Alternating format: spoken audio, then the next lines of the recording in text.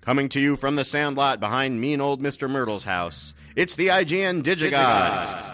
Please welcome two kids who aren't L7 wieners, Wade Major and Mark Kaiser.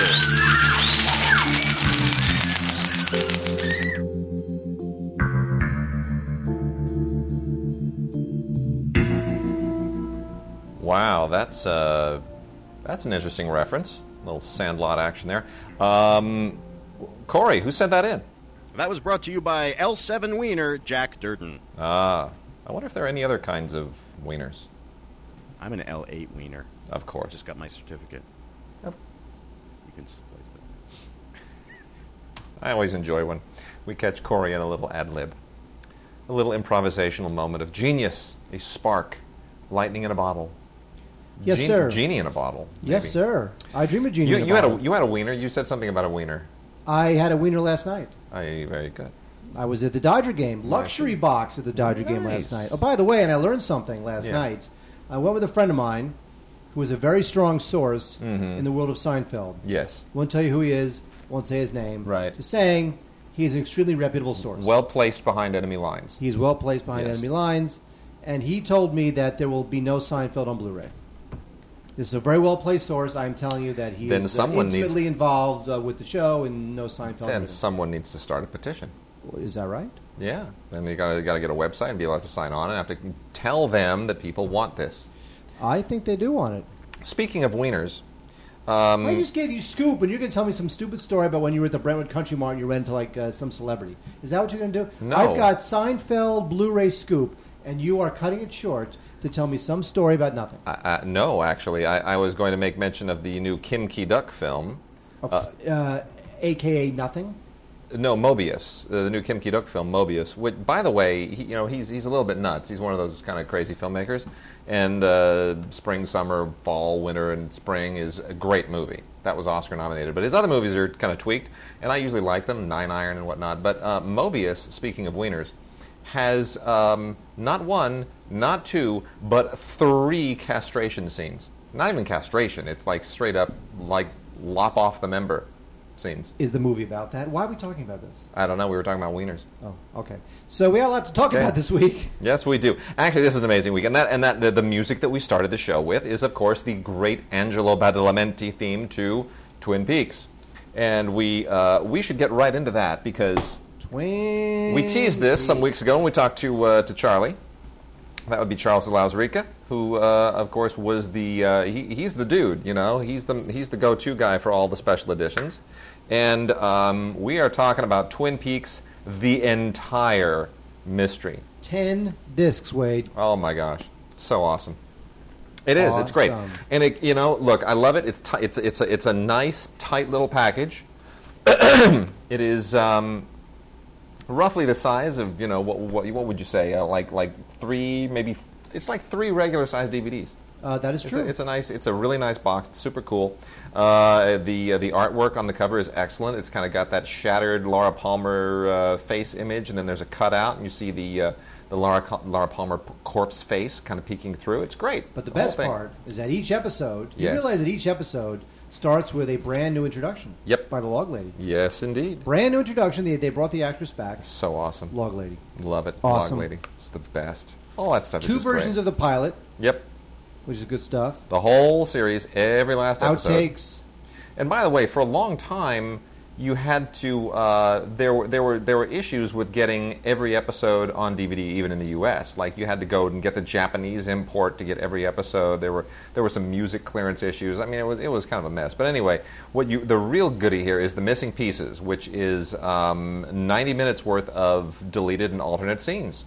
And, of course, you also get, obviously, Fire Walk With Me, the movie, which was at the Cannes Film Festival in 94, 93, 94, one of those two. I was there. I remember it. People loved it. Nobody understood it. But, it did kind of sort of pay off a few things, even though they had a couple of little cast replacement deals. But anyway, I mean, it's just fantastic. It is on Blu-ray.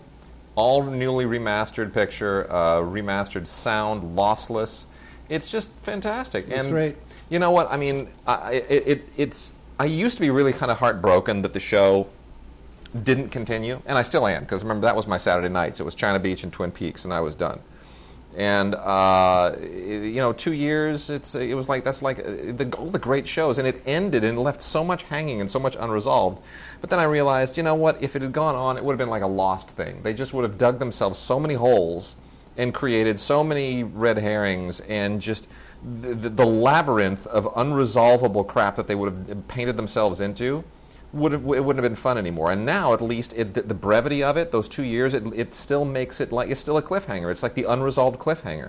Well, I kind of like that now. Well, look, we're talking, 1990, 91, 92? Yeah. You realize that if this show was on HBO now, a brand new show on HBO with True Detective and these other shows, yeah, sure, it'd be much better received. Sure it would. I mean, TV is much better primed. Sure, and it would audiences are much better primed to accept a show like this. And it would be like 5 seasons in and fewer episodes, because you'd be doing just a few each year. Yeah. Be great. Because nowadays, a lot of these showrunners, they call the shots. They call the shots on how many they're going to do. It's great. I really appreciate that. I think that's awesome. So what you're saying is that Twin Peaks is recommended. Wade. I'm saying Twin Peaks, the entire mystery. Buy it, done, make it happen? Buy it, make it happen. How come you haven't bought it yet? It's awesome. Okay. It's awesome. It's just freaking awesome. Do you like it? I loved it. And Charlie, once again, just outdoes himself. It's just, I mean, we sort of matter of fact, oh, yeah, he does these things brilliantly. And it's beautiful work. So rock on, Charlie. We love it. It's fantastic. Twin Peaks, the entire mystery. That is one of our 2 big picks of the week. The other one we're going to get to momentarily. The other one is like another big wow moment. What is it? It's this. Oh! I know, right? I thought you meant the Perry Mason movie collection. No. But let's carry on. Let's finish off TV. As long as we're doing TV. Sure. Would you like me to do this? No, you know what? I'll knock this one out real quick. From Warner Archive, Warner Archive does a lot of TV as well, and of course, this is stuff that has very niche appeal. So it's MOD, manufacture on demand, DVD-Rs.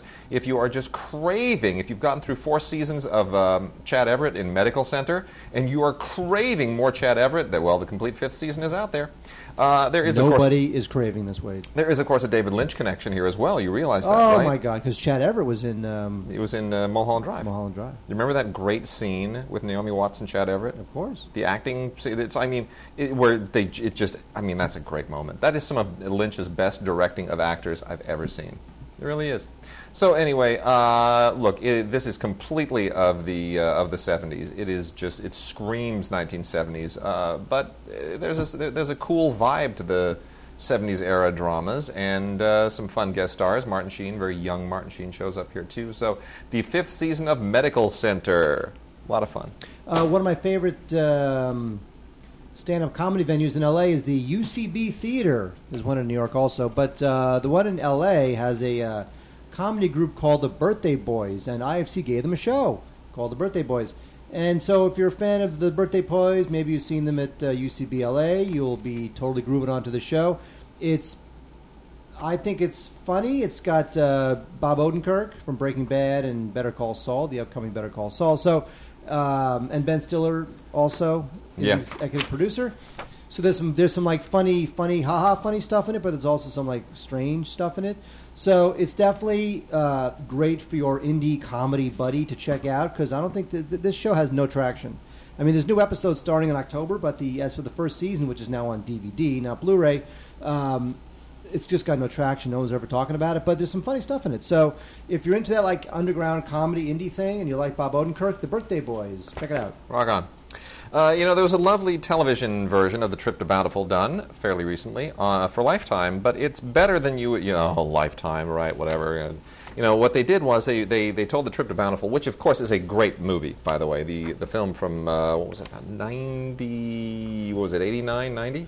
I'm going to say it's from 89. Yeah, 89. Let's see who's right. What's somewhere? 85. 85. 85? That was 85? Yeah. Of course it was. I was living in France. I should have remembered that. Wow. Anyway, thank you. Trip to Bountiful, they redid it with a black cast, basically, with Cicely Tyson playing the lead, and it's lovely. It really is. I mean, does it compare to the previous version? Well, of course not. They don't have the same resources, but they put a really good cast together. Cicely Tyson, Vanessa Williams, Keke Palmer, Blair Underwood.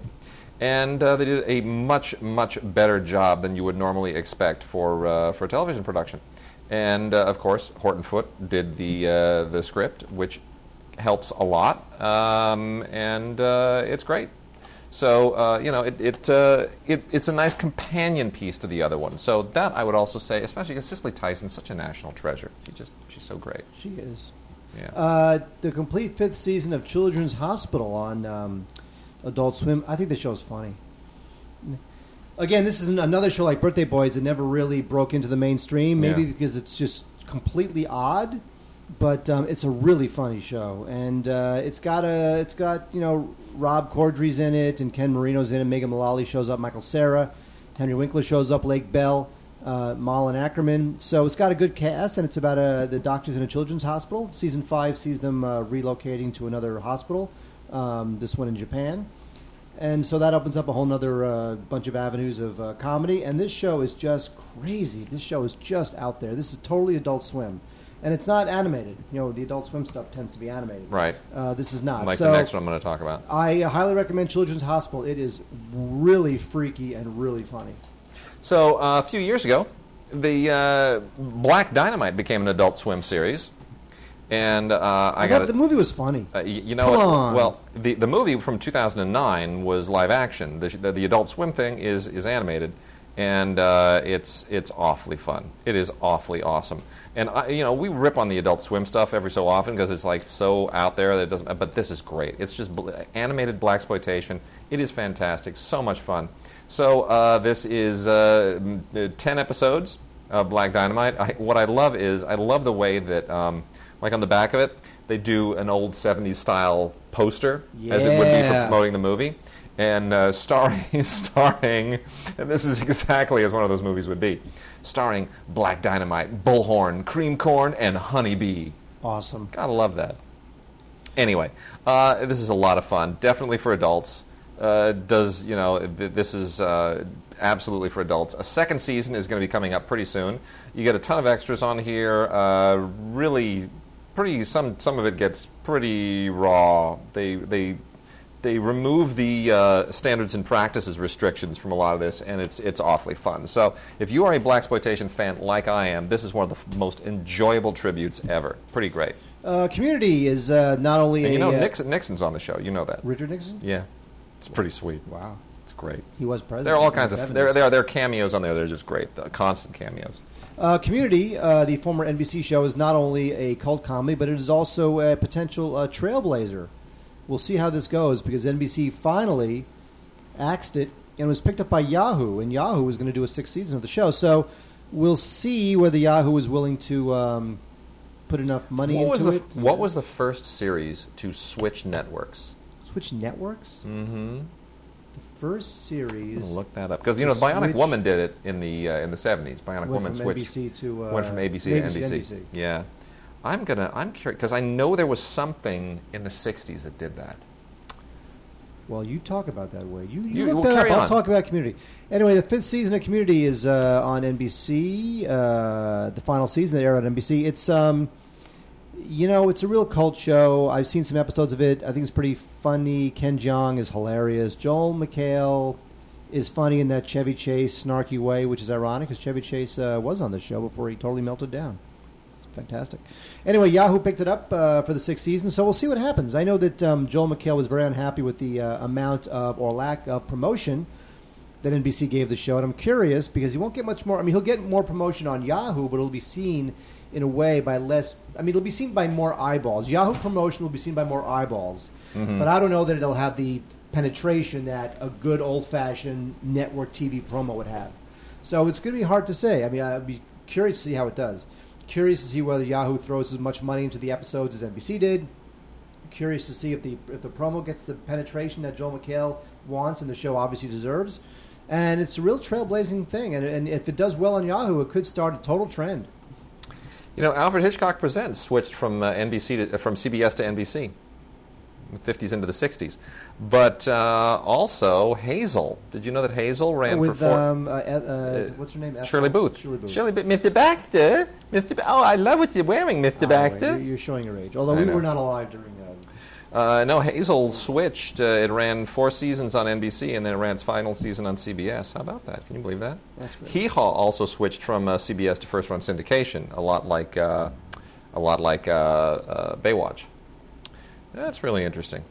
Yeah, I'd forgotten JAG went from NBC to CBS. There's actually a ton. I mean, but it didn't. My three sons also switched in 1965, same year that Hazel switched. It went from ABC to CBS. Did not know that. Isn't that fascinating? This is a treasure trove here. I'm looking at the Wikipedia entry on network change. I can't believe there actually is a Wikipedia entry on network change. Did you know there's probably a Wikipedia entry on Mark's freckle on his left ankle? You know, I actually get this. So I Wikipedia'd myself once. Yeah. I was bored or something. Yeah. I mentioned it on Wikipedia like 3 times or something. Yeah, I am too. Something stupid that means nothing. And one mention of me is completely inaccurate. Yeah. But I don't know how to change it. I don't really care, so I just keep it there. Yeah, whatever. That's so no one cares. Who cares? What do you got? Well, okay. We'll talk about some music. Got some movies. How about some Blu-ray news? Well, actually, one last thing here. Perry Mason Movie Collection, Volume 3. Do some Blu-ray news. We'll do that. Let me get the TV finished here. There's another Perry Mason Movie Collection. This is the 3rd volume of them, and these, of course, an older Raymond Burr as an older Perry Mason. This is trying to resurrect the character many years after the fact. In the 1990s and frankly, decades after the fact. And you get 3 double features here. The Case of the Poisoned Pen and The Case of the Desperate Deception, Case of the Silenced Singer, The Case of the Defiant Daughter. I'll read them all, Wade, because it's so Case exciting. of the Ruthless Reporter and The Case of the Maligned Mobster. Oh, I love the Mobster one. It's amazing, Wade. Thank you for reading all of those. Every single one of them. Might be a fan out there who knows the titles and says, oh, that's the one I want to get. That's a negative. That's my job. Anyway, let's see. What's new? Snowpiercer's on pre-order. You got to get that. Doesn't have a release date, but it will be Anchor Bay. Love that movie. I'm always proselytizing Snowpiercer. Sure. There's the 35th anniversary edition of Alien coming out in October, which no one's going to buy because we've seen enough. We already have the Aliens quadrupledy. And Maleficent is coming out November 4th. Very exciting. Yeah. Phantom of the Paradise, Brian De Palma's Phantom of the Paradise coming out. That's exciting. Now, we talked about on the Facebook page the Batman Complete TV series. Of course. That's coming out, yes. 13 discs. Thank goodness. On November 11th. My gosh, I've been waiting for that my whole life. You know what? It's there's only one reason I want that. You know that. And by the way, I'm pushing for us to try to get somebody, get an interview for that. Really? Oh, man, if we could land Adam West, wouldn't that be the best? Wouldn't that be the best? People know that I saw him at a Family Guy event, and I thought he was just, for an 80-year-old guy, he is badass. And, but there's the real reason that I'm really looking forward to that is to watch those episodes later on in the run that start off where you sit there and you're watching and you're like, come on, give it to me, and you get it. Batgirl rides her little motorcycle across the scene. That one extra kick in the beginning, you're like, yes, Yvonne Craig's going to show up. She's going to be wearing a spandex outfit and doing high kicks with the red hair. That was just like the most amazing, like prepubescent, fetishistic fulfillment thing I've ever. It's just amazing. It is totally true. Yvonne Craig, love it. What else we love, Wade? What should we do? You know what? Let's do new movies. Let's blow through some new movies. We've got a bunch of new stuff, notably Divergent, which has turned into a bona fide deal, a whole thing. I don't know. You know what? It feels like the Hunger Games is a retarded sister. Somehow it's not really. No one really cares much about Divergent. Yeah, but you know what? It made money, man. It did.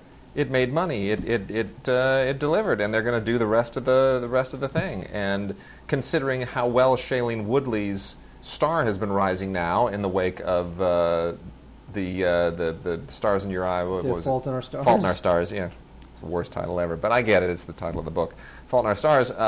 Now she gets to do the Jennifer Lawrence thing, which is she kind of imports her celebrity into subsequent movies. And now it's not just, Divergent with that girl from The Descendants. It's like, oh my gosh, Shailene Woodley from The Fault in Our Stars. I cried, and she's in Divergent. So now the celebrity cross-pollinates. It is weird, though, because that's what you want to do. Because Lawrence and Woodley are really good friends. Are they? They're good friends. Yeah, but they have two different personas. Like Shailene Woodley, his thing, she was never really interviewed extensively until this film came out. Right. And now you're realizing that she's like this kind of crazy hippie girl. Yeah. You know? Well, she's not. She's just very. She doesn't have a place to live. She has like one bag or one suitcase that she kind of lives out of, tries to keep her possessions very low-key. She's very kind of zen about her career and her life and everything.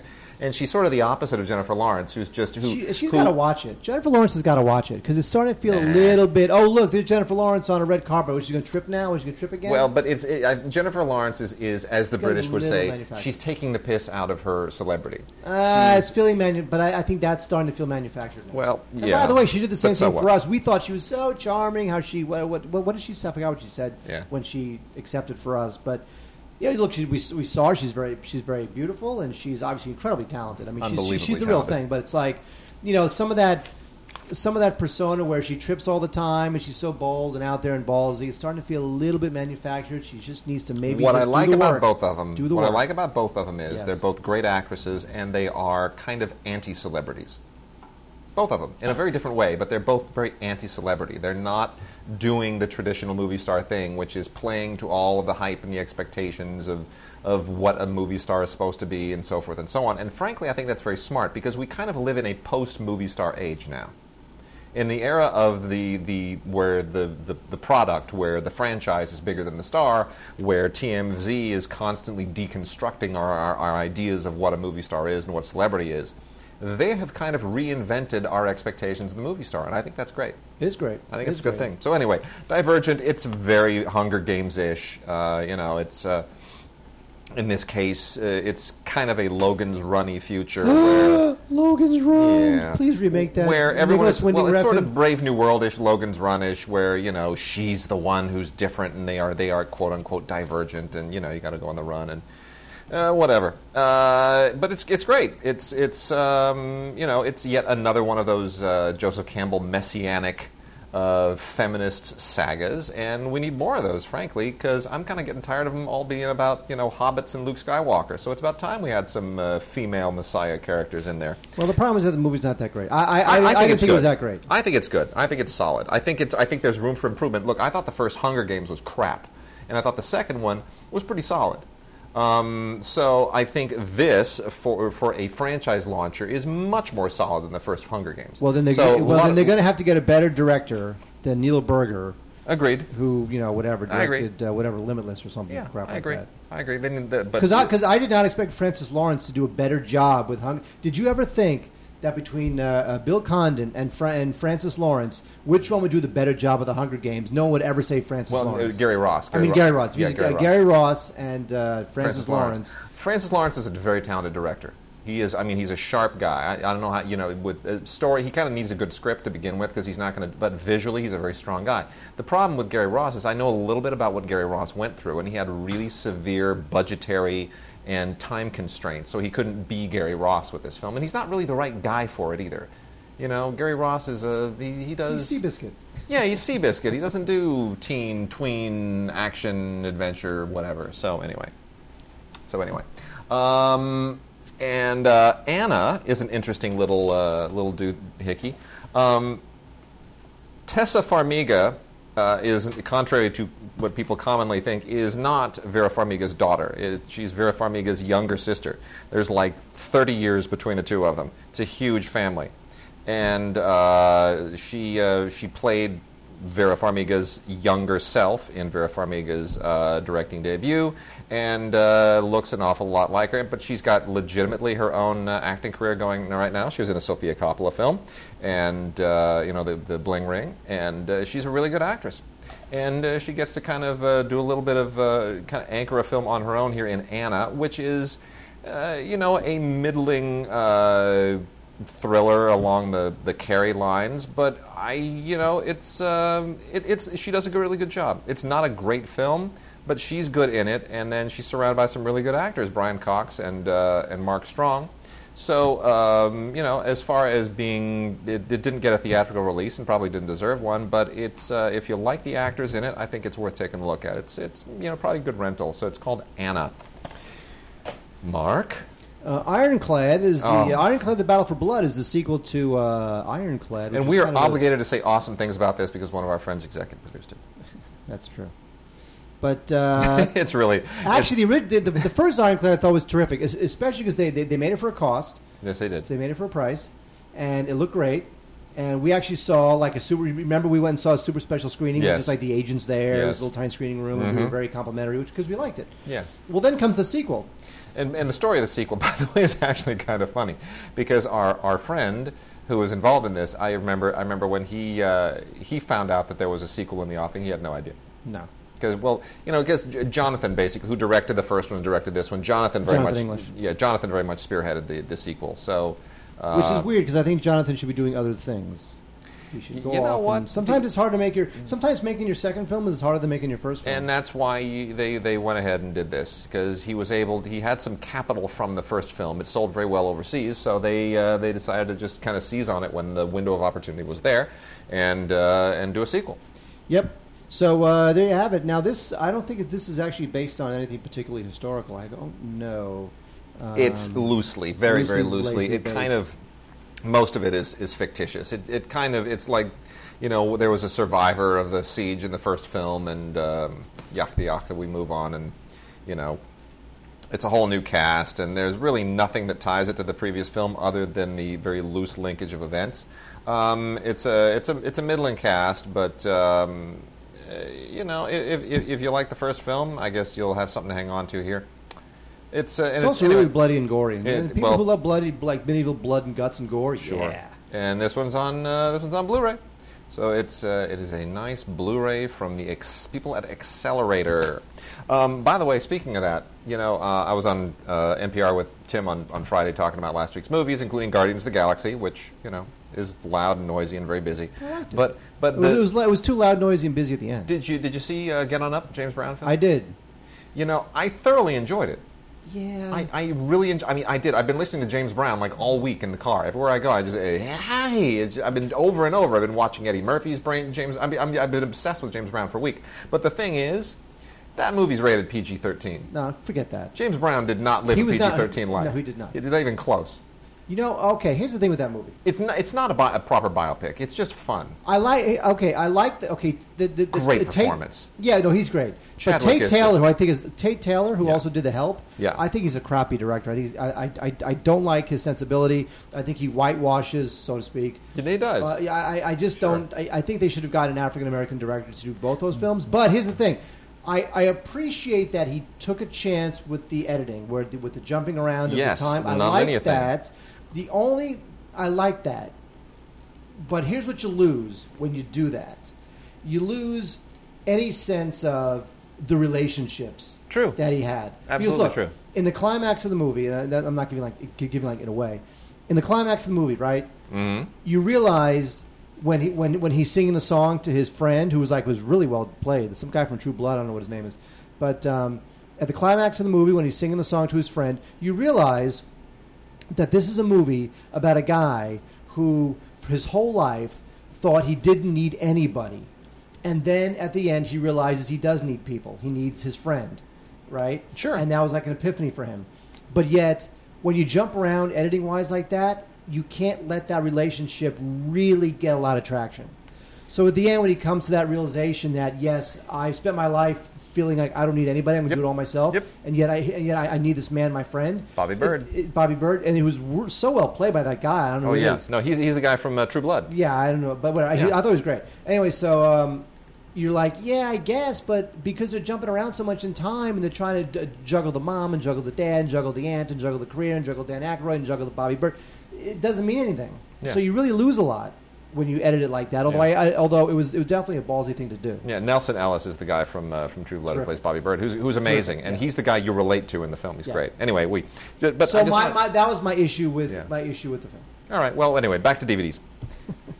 A thing called Lullaby, which is surprisingly okay. This is from Arc Entertainment. Written and directed by Andrew Levitas, and kind of thrown out there theatrically really quickly with a few names peppered in to sort of generate a little bit of interest in it. Richard Jenkins and Terrence Howard shows up for 14 seconds. Amy Adams worked for about a half a day.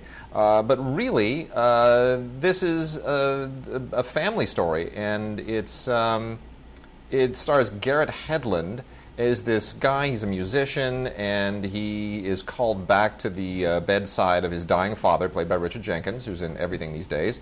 His mom is Ann Archer, and his sister is played by Jessica Brown Findlay, who played on Downton Abbey. And it's just this incredibly dysfunctional family that they're trying to put their act together as Dad, Richard Jenkins, is dying, and they find out that he is giving his fortune away, the fortune that they were all kind of counting on.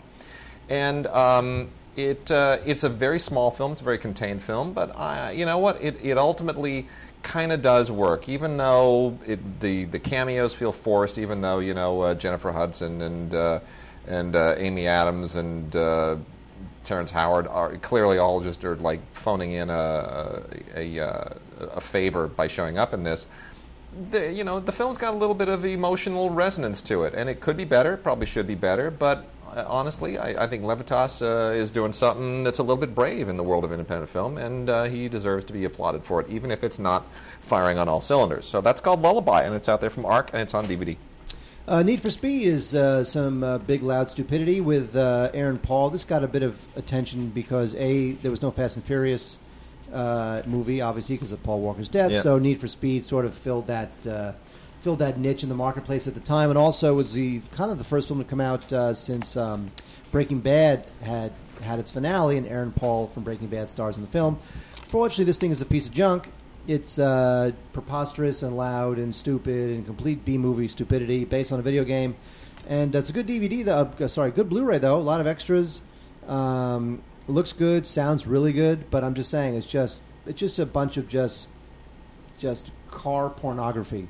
Nice. Is what it is. And, did not like this at all. Just really stupid. I hope Aaron Paul, look, he's got a lot of credibility from doing Breaking Bad. You don't want to destroy that credibility by doing crap like this. No. So I would pass on Need for Speed. Around the Block, I just talked about for theatrical release on Friday, and now I'm talking about it on DVD, which means they just put it into theaters for a few days just to get a little bit of traction and to claim that it had a theatrical release. And I'm glad they did, because I got to say a few nice things about it on Friday, and I'm going to say some nice things about it now. Christina Ricci stars in an Australian movie. Did you hear that? Christina Ricci stars in an Australian movie. Yeah, but Australians star in American movies all the time. Yeah, but this is unusual. Anyway, and she does not put on an Australian accent. She plays, an expat who's in Australia for reasons that are explained in the film. Anyway, the writing-directing debut of Sarah Spillane, who once worked as a teacher at a school in a primarily Aboriginal neighborhood. And there's nothing remarkable about the story here. It's basically that inspirational teacher goes into, a poor neighborhood of minority kids and brings the arts to them and tries to help them overcome their horrible, downward, inescapable spirals, circular life of crime and drugs and so forth and whatever. Except for the fact that everybody who in this is really good, and Sarah Spillane brings a lot of personal experience to it, and the acting is just absolutely superb. The idea here basically is that there's this one kid in her class whose brother is, his dad's in prison, and an uncle was killed and was a promising actor, and he wants to be an actor, but he's also caught in this whole revenge spiral between kind of rival Aboriginal groups. And anyway, it works. It doesn't work because it's original, because it's not even remotely original, but it works because the acting is just really terrific, and it rings true, and it'll tug your heartstrings, even though you know everything that's coming. So anyway, that's Christina Ricci and Around the Block, worth checking out from Cinedigm, and includes a few extras, commentary with the filmmakers, a music video, deleted scenes, featurette. Nothing extraordinary. Cuban Fury is a movie that escaped all of our attentions. Mainly because it's not that great. It's got a good cast. Nick Frost, who we all know from the Simon Pegg films, sure, like Shaun of the Dead, as well as Rashida Jones, who's kind of delicious. I have to say, I like Rashida Jones. I do too. Put that out there. And Chris O'Dowd. This is a movie in the vein of like the Full Monty, and like those sure, like these lovable people get together to put on a show, and they're losers, and whatever. Sure. So this one has Nick Frost as a guy who loves salsa dancing. He gets injured 20 years later. He wants to take up salsa dancing again to impress his very beautiful boss. So the problem is that not that Nick Frost isn't funny and can dance and strikes a blow for the schlub in all of us, and I like that kind of stuff, but it's so by the numbers and isn't really funny enough that I feel like it's a bit of a half-assed effort, a bit of a missed opportunity. So, and the guy who directed it, he does mainly TV, so it doesn't look like him, doesn't have the energy and the snap of a big, like, Mad Hot Ballroom type movie. So I would pass on Cuban Fury, a nice try. And if you like Nick Frost and Chris O'Dowd, Rashida Jones, you might want to give it a whirl. But I think you'll find it's okay. I like them. I'll give them a shot. The other woman had a moment of success on its opening weekend, and then everyone realized that it's kind of lame. The other woman stars Cameron Diaz, Leslie Mann, Kate Upton. Basically, this is a First Wives Club for a new generation that didn't see the First Wives Club. The idea here is that Nikolai Coster-Waldau is a real cheater. He's married to Leslie Mann, but he's having an affair with Cameron Diaz, and then they later learn out he's also having an affair with Kate Upton. He is just a cheater. He is hopeless, and of course they find out about each other, and they all team up to really stick it to him. So it is a feminist revenge movie that has just enough titillation to make men feel like it's okay. The whole thing is really, really weak. Jennifer Hudson shows up in not Jennifer Hudson. Nicki Minaj shows up in this and does a really kind of a throwaway bit. Jennifer Hudson, of course, in the last film I talked about. The Nicki Minaj just should have been in a better movie. I like Nicki Minaj a lot, but she's wasted in this. Nicki Minaj? Yeah. You like Nicki Minaj? I do like Nicki Minaj. Her music? Totally. Really? Of course. You do. Now you're making that up. I'm not. I like Nicki Minaj. I think she's awesome. Can you name one Nicki Minaj? I don't even know what she does except get tattoos and... I'll look at a picture of Nicki Minaj. It's like she doesn't even need to sing. Seriously. No, she does need to sing. She doesn't need to rap. She doesn't need to rap. She doesn't need to sing. She was a film school student, by the way. Do you know that? Like at NYU or Columbia or something. Well, she should have done film because... she should. I like her a lot. She's funny. She's good. She's talented. Yeah. All the people in the world you would like. Damn right. It's bizarre. Anyway, no, here's the thing about the other woman. Leslie Mann is terrific in this. She's like Barbra Streisand, Lucille Ball terrific. She is hilarious and funny, and her timing is wonderful, and she's just like grade A comedienne. Everything around her is just stupid. Cameron Diaz is utterly wasted. Kate Upton is just there for window dressing, and it's just it's really kind of a pointless film. But it's almost worth seeing just because Leslie Mann is so relentlessly funny. She's relentlessly hilarious, and there are at least 4 scenes where I was almost in tears. She was so funny. Doesn't save the movie, but whatever. Ping Pong Summer is a cute little film. I wish it wasn't so formulaic, but it was kind of cute. It's written and directed by this guy Michael Tully, and it must be about his childhood. I can only imagine. But it takes place in the mid-'80s. It's about this shy kid, 13 years old, and he wants to win the popular girl by winning a local ping pong championship. That's what it's about. So it's like Karate Kid with ping pong. But it's got a good cast.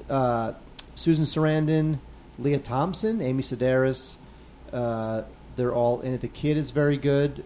Ultimately, I think if anything sells this movie, it's the fact that it is pretty sincere. Like I do feel like this was lifted off of somebody's actual childhood, either the writer or the director, or either Michael Tully or the producer. Somebody experienced it just this way because you get a sense of that organicness to it. It just feels very authentic. But it is pretty slight, and it is pretty, it is pretty much of a minor work. But it might be cute. Go for it. Ping Pong Summer. Low budget, doesn't look that great on Blu-ray, but there is an audio commentary by Michael Tully, and that's pretty. It's not really much about the making of the film more than it is about his experiences, directing this movie, and it's cute. Yeah, why not? Ping Pong Summer. So there is no work of literature, of pulp literature, that is so promising and yet which has been so mutilated over the years like Tarzan. Edgar Rice Burroughs' Tarzan books were amazing. They were staples of my growing up. I loved every last one of them. I read the entire series, which is something like 30 some odd books. It's endless and it's awesome. And I gotta be honest with you, man, I don't know why people keep bungling this. It's like they just don't get it. Greystoke, which of course was written by Robert Towne under the pseudonym P.H. Vazick, which was what, the name of his dog? It was Dog. His name was Dog. Anyway, and of course directed by Hugh Hudson, starring Christopher Lambert in his first big role, was amazing. That was it. That defines the everything about it. Everybody keeps tweaking with stuff. This is a German production, CGI animated. I don't know why they thought they could do this when Disney already kind of owns the animated Tarzan. They sort of do. Disney kind of co-opted that despite the fact that Filmation did a better animated Tarzan for television. But this is just not good. The CGI is not good. The voice casting isn't good. The story is terrible. It's all kind of present day, so the Greystoke family doesn't crash it's not a 19th century expedition that crashes, shipwrecks in Africa. They're helicopter crashes. It's the stupidest thing ever. So anyway, this is a Blu-ray, DVD, digital HD combo set. I cannot recommend it. And then lastly, on the new movie front, before we dive into music a bit here, is Half of a Yellow Sun, a film I wanted to like a lot more. This did the festival rounds last year. Should have done better, considering that it had Chiwetel Ejiofor in it, and it was released right on the heels of 12 Years a Slave winning Best Picture. And you would have thought, oh my gosh, they're gonna blow this thing out, and they're gonna piggyback on his name, and not really. They didn't really do anything with it. It's a really nicely made film. It's beautiful looking. It's got great acting.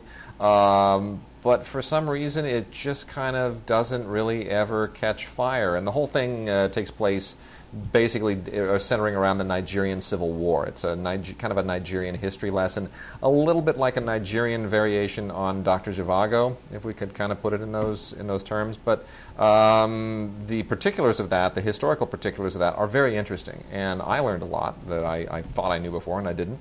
So Chiwetel Ejiofor, Tandy Newton, Annika Noni Rose all do wonderful, wonderful work here. But something about it just doesn't really catch fire. So it's nicely done, but you can admire it from a distance, and that's on regular DVD from Monterey. Mark, time for music, and then we're going to blow people's minds.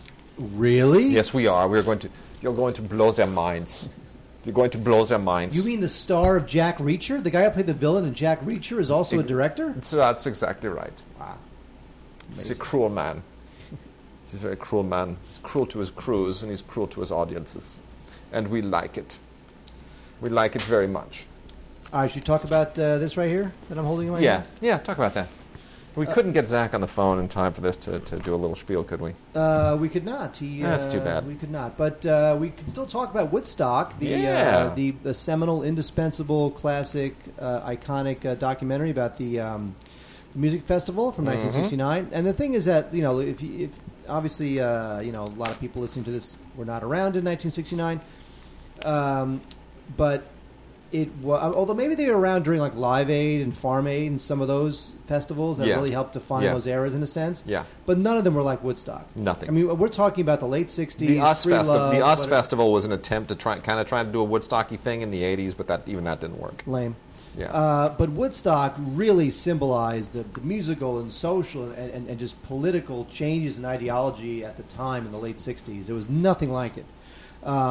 And this film, which is already like 3 hours, whatever it was, has even more footage. So you've got more of The Who, Crosby, Stills, Nash, Joan Baez, Jefferson Airplane. It's just an amazing, amazing film. And a friend of ours, his father, was actually integral in the making of the film.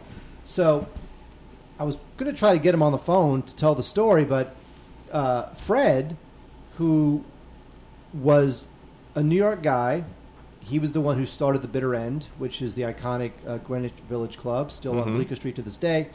So Fred, club owner, very happy as a club owner, he gets a call from California to become an executive at Warner Brothers, even though Fred had absolutely no movie experience whatsoever. He was a club owner. He started one of the iconic clubs in the village, but still, he was a club owner, no movie experience. He knew a guy, said, why don't you come to Los Angeles and work at Warner Brothers? And this, of course, is in the mid-'60s. So Fred says, sure, why not? California, warm weather, and beautiful girls in California. So he comes to California, and he's having a conversation. Of course, this story would be better told, if not more accurately told, by either Fred or his son, who's a good friend of Wade's and mine. Yeah. So good old Zach. So Fred says to the Warner Brothers executives, he goes, look, there's this thing going on. It's a music festival. It's in New York. It's going to take place at a farm called Woodstock. Now, again, this is before the internet. It's before cell phones, before computers, before anything. So whatever was going on in the right side of the coast was not getting back to the left side of the coast, or vice versa, because this is pre-everything. But Fred, who was this guy who knew all about New York culture, because he was already ensconced in The Bitter End and Bob Dylan and Woody Allen and all those guys. He comes to Los Angeles and says, look, I'm telling you, in New York, there's this thing going down, and I know about it. It's called Woodstock. And Warner Brothers was very reluctant because, Fred was new, and what's Woodstock, and who are these kids, and, the executives were all like these old guys. But eventually Fred said, just give me a little bit of money, give me a little bit of film. I got a guy who can direct it. Let's just go and shoot it. So Warner Brothers gave him the money. Not much money, but they gave him the money. Sweet. And they gave him the money, and he got a director, Michael Wadleigh, and it wound up being Woodstock. And it was a game changer, as a term that was nowhere to be found in 1969. But, it's great. Jimi Hendrix. Come on, Jimi Hendrix. Yeah. The Who, Joe Cocker. Totally. Oh, it's fantastic. Woodstock, 3 days, a piece of music. It is fantastic. This is the director's cut. The thing won an Oscar. There's plenty of never-before-released performances, 3 hours of additional music and stories about the festival and from the festival. 40th anniversary, cannot recommend it enough. Woodstock on Blu-ray. It looks great, although I will say this is this is 1969, and B, it was a very, very, very low-budget, on-the-fly, on-the-run production, so don't expect shiny, glossy Blu-ray. So I got two very, very different films here. The first one is Made in America. This is a Ron Howard documentary, and Ron Howard is not typically associated with documentaries, but this is basically Ron Howard giving you a complete inside and backstage look at the festival that was the brainchild of Jay-Z. And it is a really interesting insight into the music industry. Look, it's not the end all be all of any of these things, but it's pretty great, and the interviews are fascinating, and it just, you realize very quickly that music still has this transformative power, even if it's the whole industry around it is changing exponentially day by day. Who's on screen here? Obviously Jay-Z, as well as, among others, Kanye, Run DMC, Pearl Jam. It's pretty great. And then that's on Blu-ray. Ron Howard, good documentarian. Who knew? And then there's this film from documentarian Marco Capalbo called Stravinsky in Hollywood. And if you're not a fan of Stravinsky's music, then don't bother. If you are a fan of Stravinsky, who is an iconoclast and an eccentric and a legendary composer, but also completely unhinged, his entire relationship with Hollywood is really fascinating, and it's turbulent, and it's just an amazing story, and it's far more amazing than I even thought I knew. I mean, I knew a lot of these stories, but I didn't know nearly what the crazy directions that this narrative takes. This is a fascinating film, and it's kind of a cautionary tale about what happens when somebody with a very, very strong will and a strong artistic sensibility decides that they want to come to Hollywood and do things their way. And Hollywood, of course, is accustomed to people kind of kowtowing, kissing the ring, doing it. Well, now that you've kind of made it through your artistic adolescence, we will enable you to become an adult. And that's not what you tell somebody like Stravinsky. So this is a great film. Stravinsky in Hollywood by Marco Capalbo on Blu-ray, fantastic Blu-ray from Arte. We got 3 rock and roll Blu-rays to talk about. Then I guess we can go to the big one, at least for us. Yes, we can. Yes, we can. ZZ Top. I was never a fan of ZZ Top, so I have nothing to say about ZZ Top Live at Montreux. Again, part of the Live at Montreux, the never-ending Live at Montreux Blu-ray collection. They play all their stupid songs I don't like, Under Pressure, I forgot and Legs. I forgot to tell you, Yeah. She's got legs and she knows how to use them. I never liked. I never liked things. I just forget them. Ugh. Wade's doing that little wavy hand thing that they used to do in the videos. Forget it. Anyway, so in 3D, very poor-looking 3D, I have to say. We do have Appetite for Democracy, Guns N' Roses live at the Hard Rock Casino, Booyah. Las Vegas. Yeah. This was. Okay, here's the thing. It's Guns N' Roses' first concert film since 1992, so you can see it in 3D, you can see it in high definition 2D. The thing is that by this point, Guns N' Roses, was really just Axl Rose. Chinese Democracy finally came out after all those years. Mm-hmm. You're wondering, what is the secret project? I bet it's going to blow our minds. And Axl's sitting on it, and he's tweaking it for years and years. He finally releases it. And it's like, who cares? Not that great. So this is not the Guns N' Roses that we would necessarily want to see. I've seen Guns N' Roses live. They're amazing, incredible energy, and it's just total just rock and roll danger. Love it. So Axl's got a great voice. He's got a great rock and roll voice. So his voice hasn't lost a whole lot. It's still this crazy banshee shriek. So it sounds great on Mr. Brownstone and Estranged and Welcome to the Jungle and Sweet Child of Mine, all the November Rain, all the Guns N' Roses songs we love. The problem is that I wish it was sure the original lineup. Yeah, I know. I hear you. So it is hard to fully recommend Guns N' Roses, Appetite for Democracy, but if you're a Guns N' Roses completed, go for it. Completist, go for it. Now, The Who, probably my all-time favorite band, they have you love your Who. I do. I wish I had seen them back when they meant something.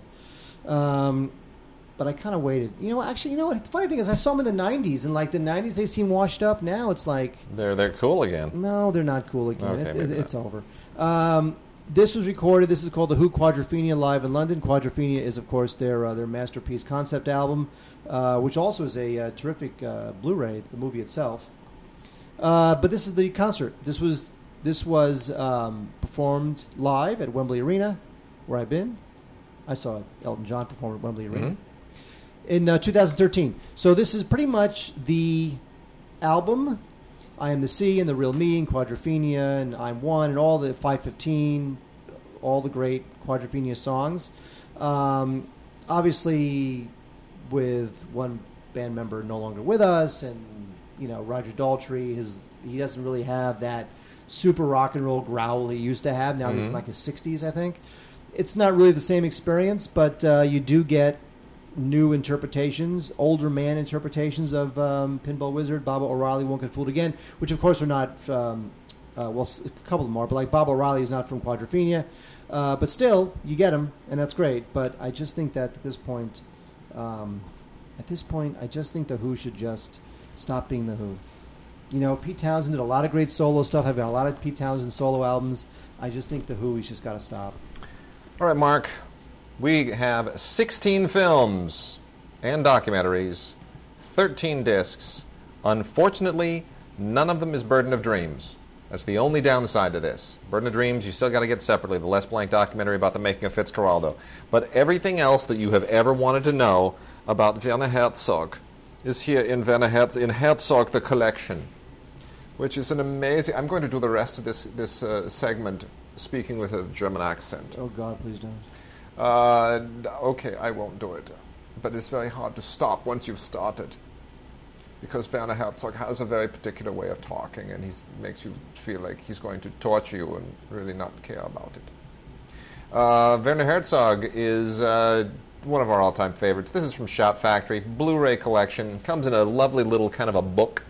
That's the only thing I don't particularly like, because when they do these book things, that means that every page is like a disc, and you have to realize, there's a disc on the other side, and I'm going to have, every time I take it out, it's going to scrape against the paper. I know. It's the same thing with the Stanley Kubrick collection. I know. I hate it. I don't like the packaging. Just don't really like the packaging. I get it. It's like showy, and you look at it and you go, oh, wow, that's really eye-popping. But I'm probably going to take these discs out and put them in their own separate boxes. Bottom line.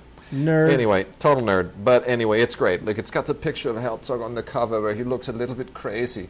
It's kind of shadowy. He's the best. He looks like he's going to slit your throat. Look at that picture on the inside leaf. It's maddening. It's a little bit tweaked and perverse, like his movies. So you obviously get the little booklet part of this. This is like the Blu-ray book version of having a ton of Blu-rays in here, and there's all kinds of essays on the films and the background on them and the shorts and the documentaries and the yada, yada, yada, yada. Everything that Werner Herzog has ever done is detailed and explained and honored and so forth and so on, and then you get into the movies.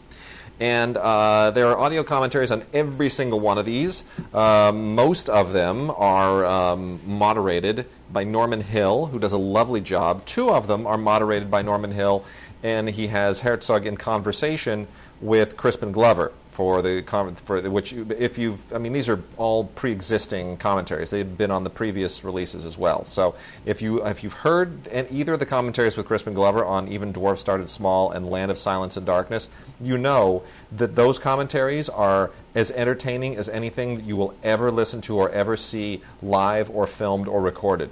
They're awesome because Crispin Glover is a nut, and Werner Herzog is a little bit of a kind of a crazy German nut. And you put the two of them together and you ask Norman Hill to somehow referee it, it's unhinged. It's brilliant. It's wonderful. And it's informative yet at the same time. Here's what you got on here. Even Dwarfs Started Small, Land of Silence and Darkness, Fata Morgana, Aguirre, The Wrath of God, which is just...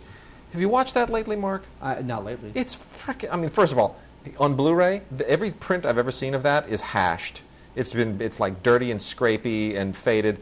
Seeing this on Blu-ray, I'm like, oh my gosh, that's one of the greatest jobs of photography I've ever seen. I don't even know how you got the camera in that location. It's amazing.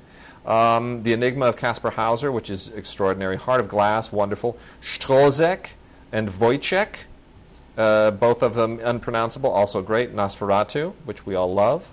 Fitzcarraldo, legendary. Ballad of the Little Soldier, Where the Green Ants Dream. Cobra Verde. Lessons of Darkness, Little Dieter Needs to Fly, which of course that's the documentary that they remade as a narrative film with that's true, with Christian Bale, which is not on this. Yeah, it's not. That is correct. That is not on this. And then finally, My Best Fiend, which is a documentary about Klaus Kinski and that amazing relationship. Anyway, tons of audio commentaries. Tons. You know what's not on this? What? Okay, this would be the greatest ever, even though he didn't direct it. If they had included Werner Herzog Eats His Shoe. That would have been great. Not on this. No, it's not. And neither is, of course, Burden of Dreams. But by the way, we should hesitate. To get people interested in Werner Herzog, because maybe they don't know who he is totally, we should tell them about Werner Herzog Eats His Shoe. Because that gives you a sense of how crazy he is. Go ahead. I'm doing this? Okay. So this took place in, this bet was in the late 70s or something like that. And so Werner Herzog was friends with Errol Morris. Errol Morris, of course, is the documentary director of Fog of War and Thin Blue Line, etc. So Werner Herzog made Errol Morris a bet. Errol Morris had done was doing a documentary called Gates of Heaven about pet cemeteries. And Werner Herzog had made, Werner Herzog had said that if Errol Morris ever completes the long gestating, taking forever to complete Gates of Heaven, Werner would literally eat his shoe. So Errol Morris finishes Gates of Heaven, right? He finishes the movie. It's a masterpiece. Everyone loves it. Yeah. Turns out that Werner he honored his side of the bargain, and Les Blank in 1980 actually shot video and made a short documentary. It's like things like only 20 minutes or something of Werner Herzog eating a shoe. Yep. And it's called Werner Herzog Eats His Shoe. And I believe that is on the Burden of Dreams disc.